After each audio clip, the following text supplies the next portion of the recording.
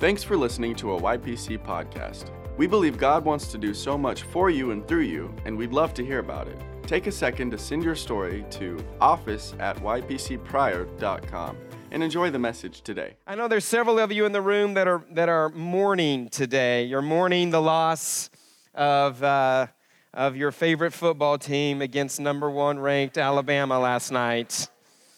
Yeah, quite frankly, I'm surprised this many of you came to church today. So I'm just being honest. You know, I think we would have to agree that leadership, discipline, and training probably won that game. Saban is like 106-1. I mean, the guy is unstoppable. But leadership is what makes the team, but it's also what makes the life. And so we are going to help you lead your life. So you heard the fellas talk about 21 days of fasting and prayer next week. I know several of you have been with us for a few years now, and you may or may not have enjoyed that journey with us. Every single person, let me just be honest, every single person who has taken that challenge and dedicated 21 days at the beginning of your year to the Lord, every single person has had something significant happen to them. And I don't know about you, but there's an urgency in my heart about 2019. And now people are like, well, you say that every year, Pastor. You say that every year. There was an urgency about 2018. Well, I don't know about you, but 2018 for us was a really, really good year. And it was way better than 2017 for us and our family. And so, yes, I do have an urgency. And yes, I do say that every year because I believe if we don't enter the year with a sense of expectation, then it's just going to be business as usual. And so what we're encouraging you to do is just take some time. The first weekend, my family, we start when the sun goes down on Saturday night. And then 21 days later, so it'll be Saturday night, when the sun goes down, we break fast, if you will. And so it actually, officially, we're saying January 6th, but you can start when you want. This is when we as a church are doing that. And then like the fellas told you, we're adding some pieces to it this year. We're holding the auditorium open from 6 to 1 every day. I don't know what they said, but I think it was Monday through Thursday is what it was, because Friday we give everybody the day off around here. We believe in spending time with your family. And so you can still pray at home. But 6 to 1, and then on the Saturday, the 3 Saturdays of the fast, we're adding a little bit more of an element. It's a corporate moment that we're going to spend time together, 9 to 10 on those 3 Saturdays. It's not every Saturday. It's those 3 Saturdays. And quite honestly, some of our friends in the Ark do this every Saturday, and it is the reason that their churches are as successful as they are, because prayer is the answer. Can I have an amen? So we're excited about that. Start your 2019 right. Come and be a part of this. Spend some time in prayer. I'll talk a little bit more about that next week. We've been in our Merry and Bright series. Taylor started the series off. I spoke week 2 about the virgin birth and told you the significance of that. It was about the spotless blood of Jesus. Week 3, we had our One Big Give weekend, and everybody's like, hey, well, how much did we give away? I don't have those total numbers for you yet. I know where we kind of came in, but then I said I was going to include all of the online giving that next week, and we closed the offices for Christmas, and so I actually haven't got the total number yet. So I will tell you that story next week about what we were able to give away and how much came in, as well as I will give you kind of a building update starting next weekend. I know people have questions as far as that goes. Week 4 was our candlelight Christmas Eve service, which you guys had a great experience. Second service had a blackout.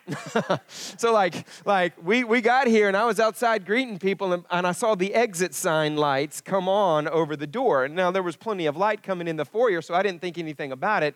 I know that when those lights come on, it's because the building has lost power. Man, it wasn't 30, 45 seconds later and I had production guys running around. I had our facilities guys running around, and we thought we just blew a breaker or something, but we were switching breakers, and it ended up this entire block was out of power during our Christmas Eve service.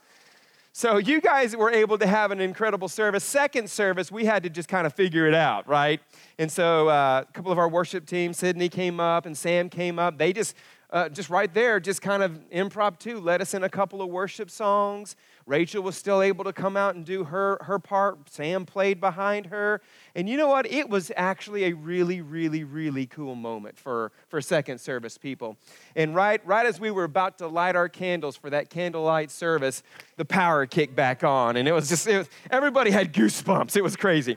And then, of course, third service was as usual. Today, I want to look a few days past the birth of Jesus. Okay, so Luke chapter 2, verse 21, on the 8th day, all right, so we're 8 days past the birth of Jesus. On the 8th day, when it was time to circumcise the child, he was named Jesus, the name the angel had given him before he was conceived. Verse 22 says, when the time came for the purification rites required by the law of Moses, Joseph and Mary took him to Jerusalem to present him to the Lord, the scripture says.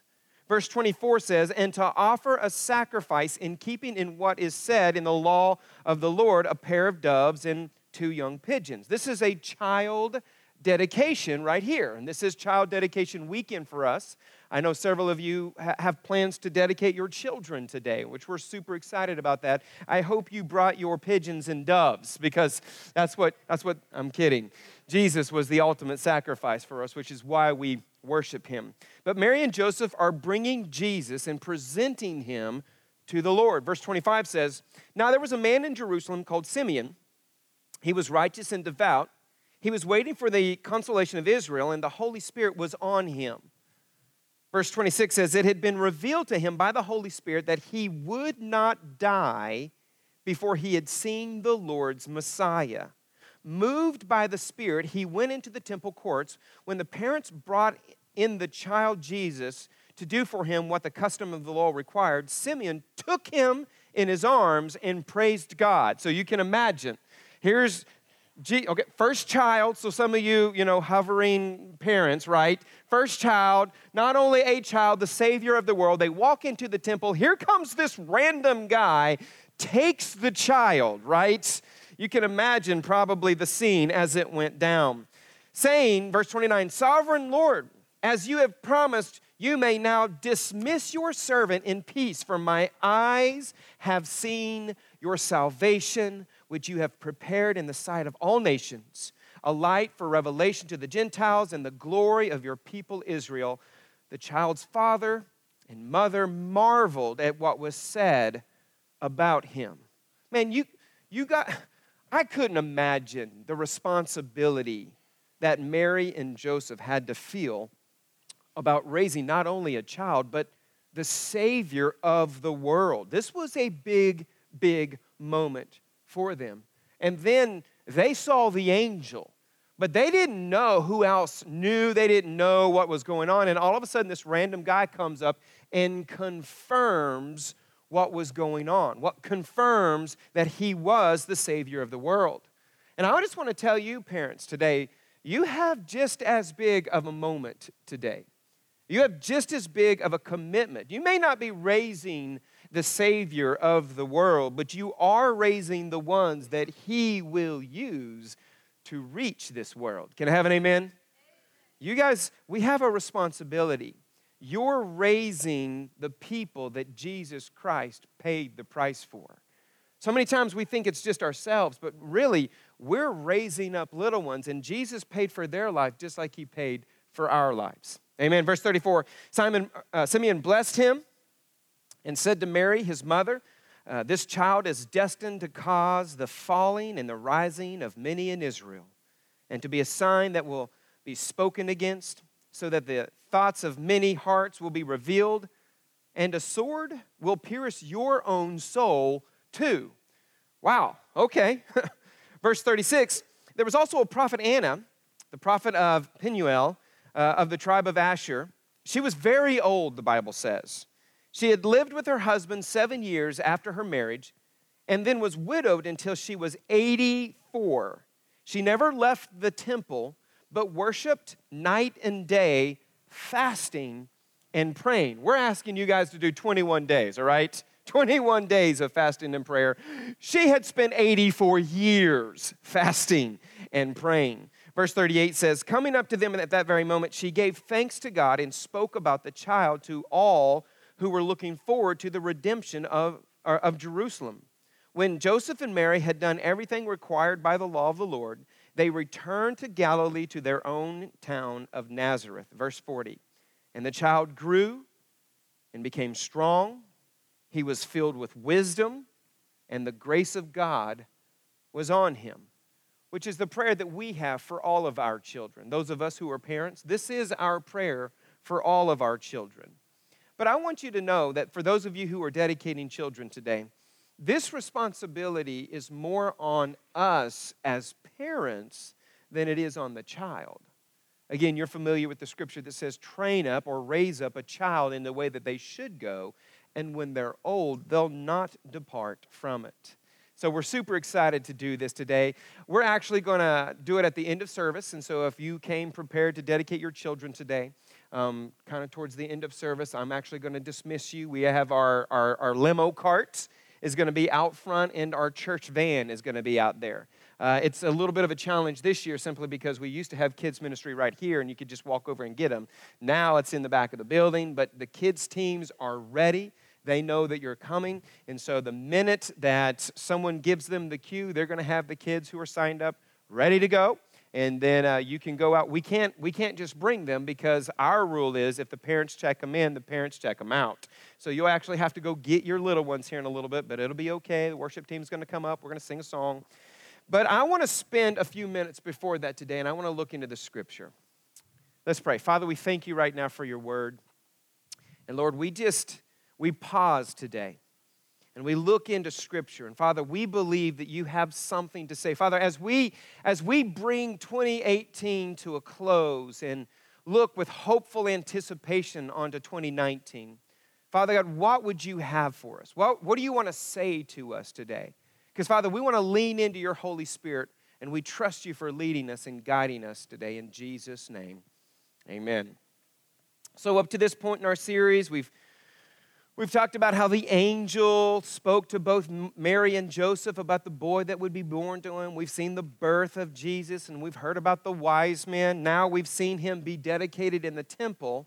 I want to fast forward to the first few days after Jesus steps into his calling. So he's 30 years old here, John chapter 1, verse 43. The next day, Jesus decided to leave for Galilee. Finding Philip, he said to him, "Follow me." Philip, like Andrew and Peter, was from the town of Bethsaida. Philip found Nathanael and told him, "We have found the one Moses wrote about in the law, and about whom the prophets also wrote, Jesus of Nazareth, the son of Joseph." "Nazareth?" Nathanael asked. "Can anything good come from there?" "Come and see," said Philip.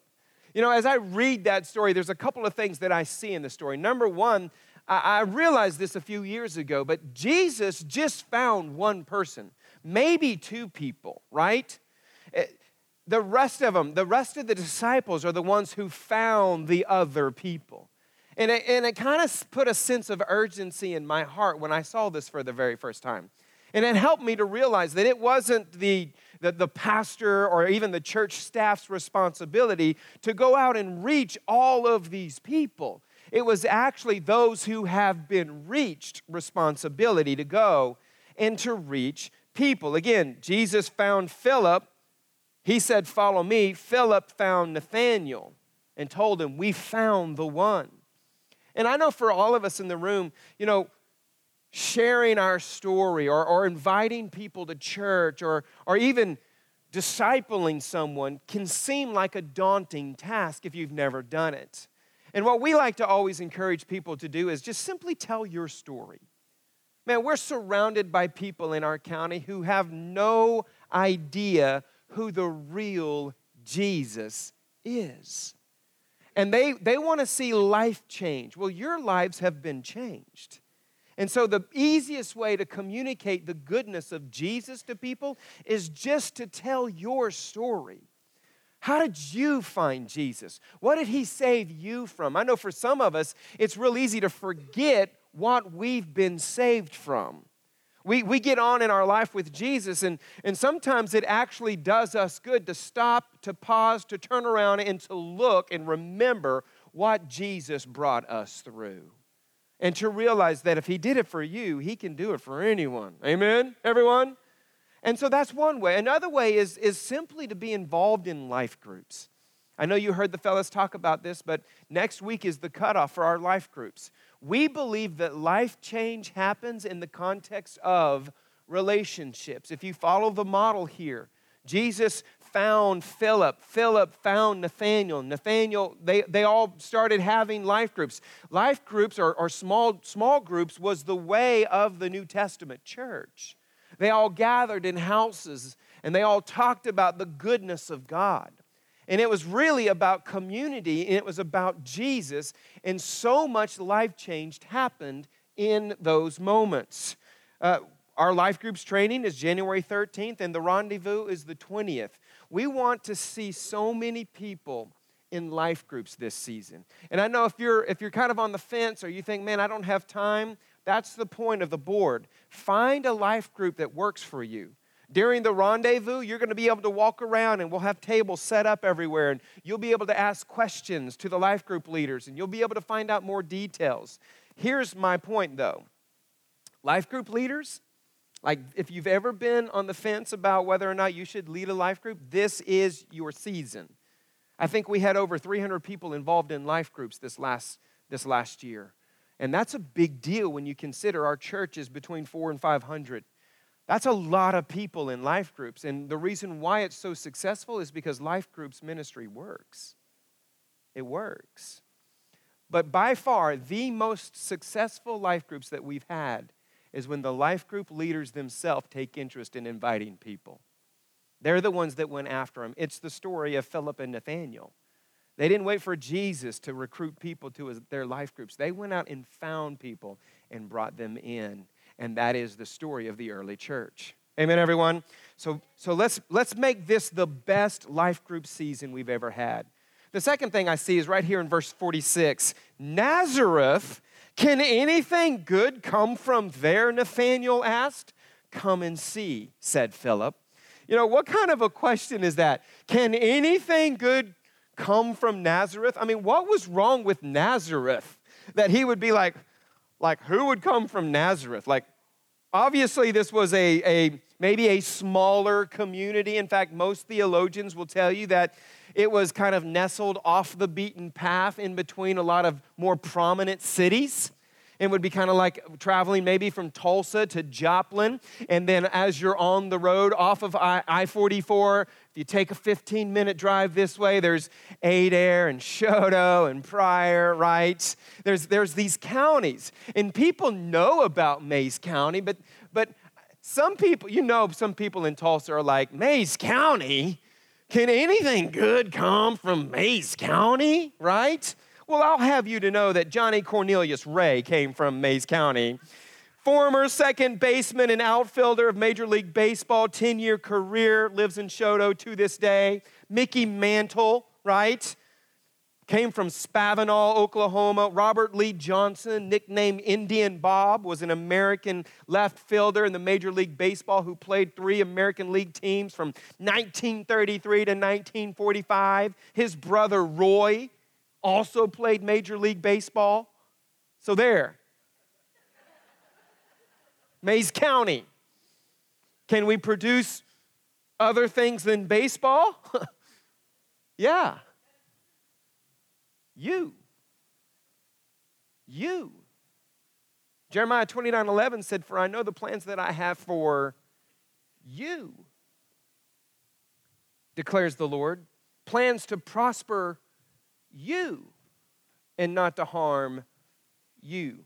Plans to give you a hope and a future." Can anything good come from Mays County? Absolutely. It's filled with good people. Believe it or not, but God has a plan for this community. And some people say, you know what, man, I can't wait till I get out of this town. I can't tell you how many young people tell me that. Man, I can't wait till first thing I do when I graduate, I'm getting out of this town. And it grieves me just a little bit because I know what God wants to do in this town, in this community. Psalm 37:23, this is the Amplified. It says, "The steps of a good and righteous man are directed and established by the Lord." In other words, it's not an accident that you're here.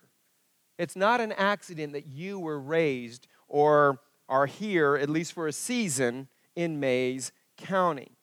And I'm challenging all of our services today to stop and ask yourself the question, does God want me here? Does He want me to be a part of this? Am I supposed to leave? And it's possible that you were only here for a season. Maybe a job brought you here and you found your place church and consequently you found Jesus, which is a great thing. But the reason why you found Him is you were right where you needed to be. But it's also possible that God brought you here for such a time as this. Friends, your place church is getting ready to be the center of attention to the kingdom of heaven. And we're going to talk more about this in 2019. But what is getting ready to happen here as we start this renovation and then complete it within a few short months, this is getting ready to be the hub of activity in our county. And you're here before it all happens. And I don't believe it was by accident. I believe just like God tapped on Tyra and I's shoulder 10 years ago, He's been tapping on your shoulder. And God is going to do something significant through you this year. We're believing for the biggest life group launch that we've ever had. We believe that God has brought us here for such a time as this. And so, kind of transitioning into our child dedication portion of the service. In fact, if you are a parent and you're going to dedicate your child, the vans are ready for you. If you want to go ahead and be excused, you could go get your little ones. So go ahead and head out that direction and bring those kids in. They're waiting for you, so go ahead and grab them. Here is a statement that changed my life for the better. All right? Here's a statement that changed everything for me. And it's simply this: it is not up to us to decide what we will do in life. It's up to us to discover God's plan for us. Now that comes kind of contrary to how some of us were raised. Some of us, it was like, you can be whatever you want to be. You can do whatever you want to do. And that is a true statement. But what we have found to be even more true is when we find out what our life's calling is. When we find out how God wired us. And when we can discover God's plan for our life, friends, there is no better fulfillment than that. Being right smack dab in the middle of God's will for your life. And I know there are people in the room, and this is a pretty risky question to ask. When you consider, what is God's plan for me? Some people, you don't know if you're hearing God's voice. You're like, well, I think this is it. I don't know if this is me or if this is God, and we struggle with that. Other people, if we're going to be honest, we don't ask that question because we're afraid of what God's going to say to us. When in reality, if we could see what God sees, we would pick the very same thing that He picks for our life. And so it's nothing to be afraid of, but it is something to ask.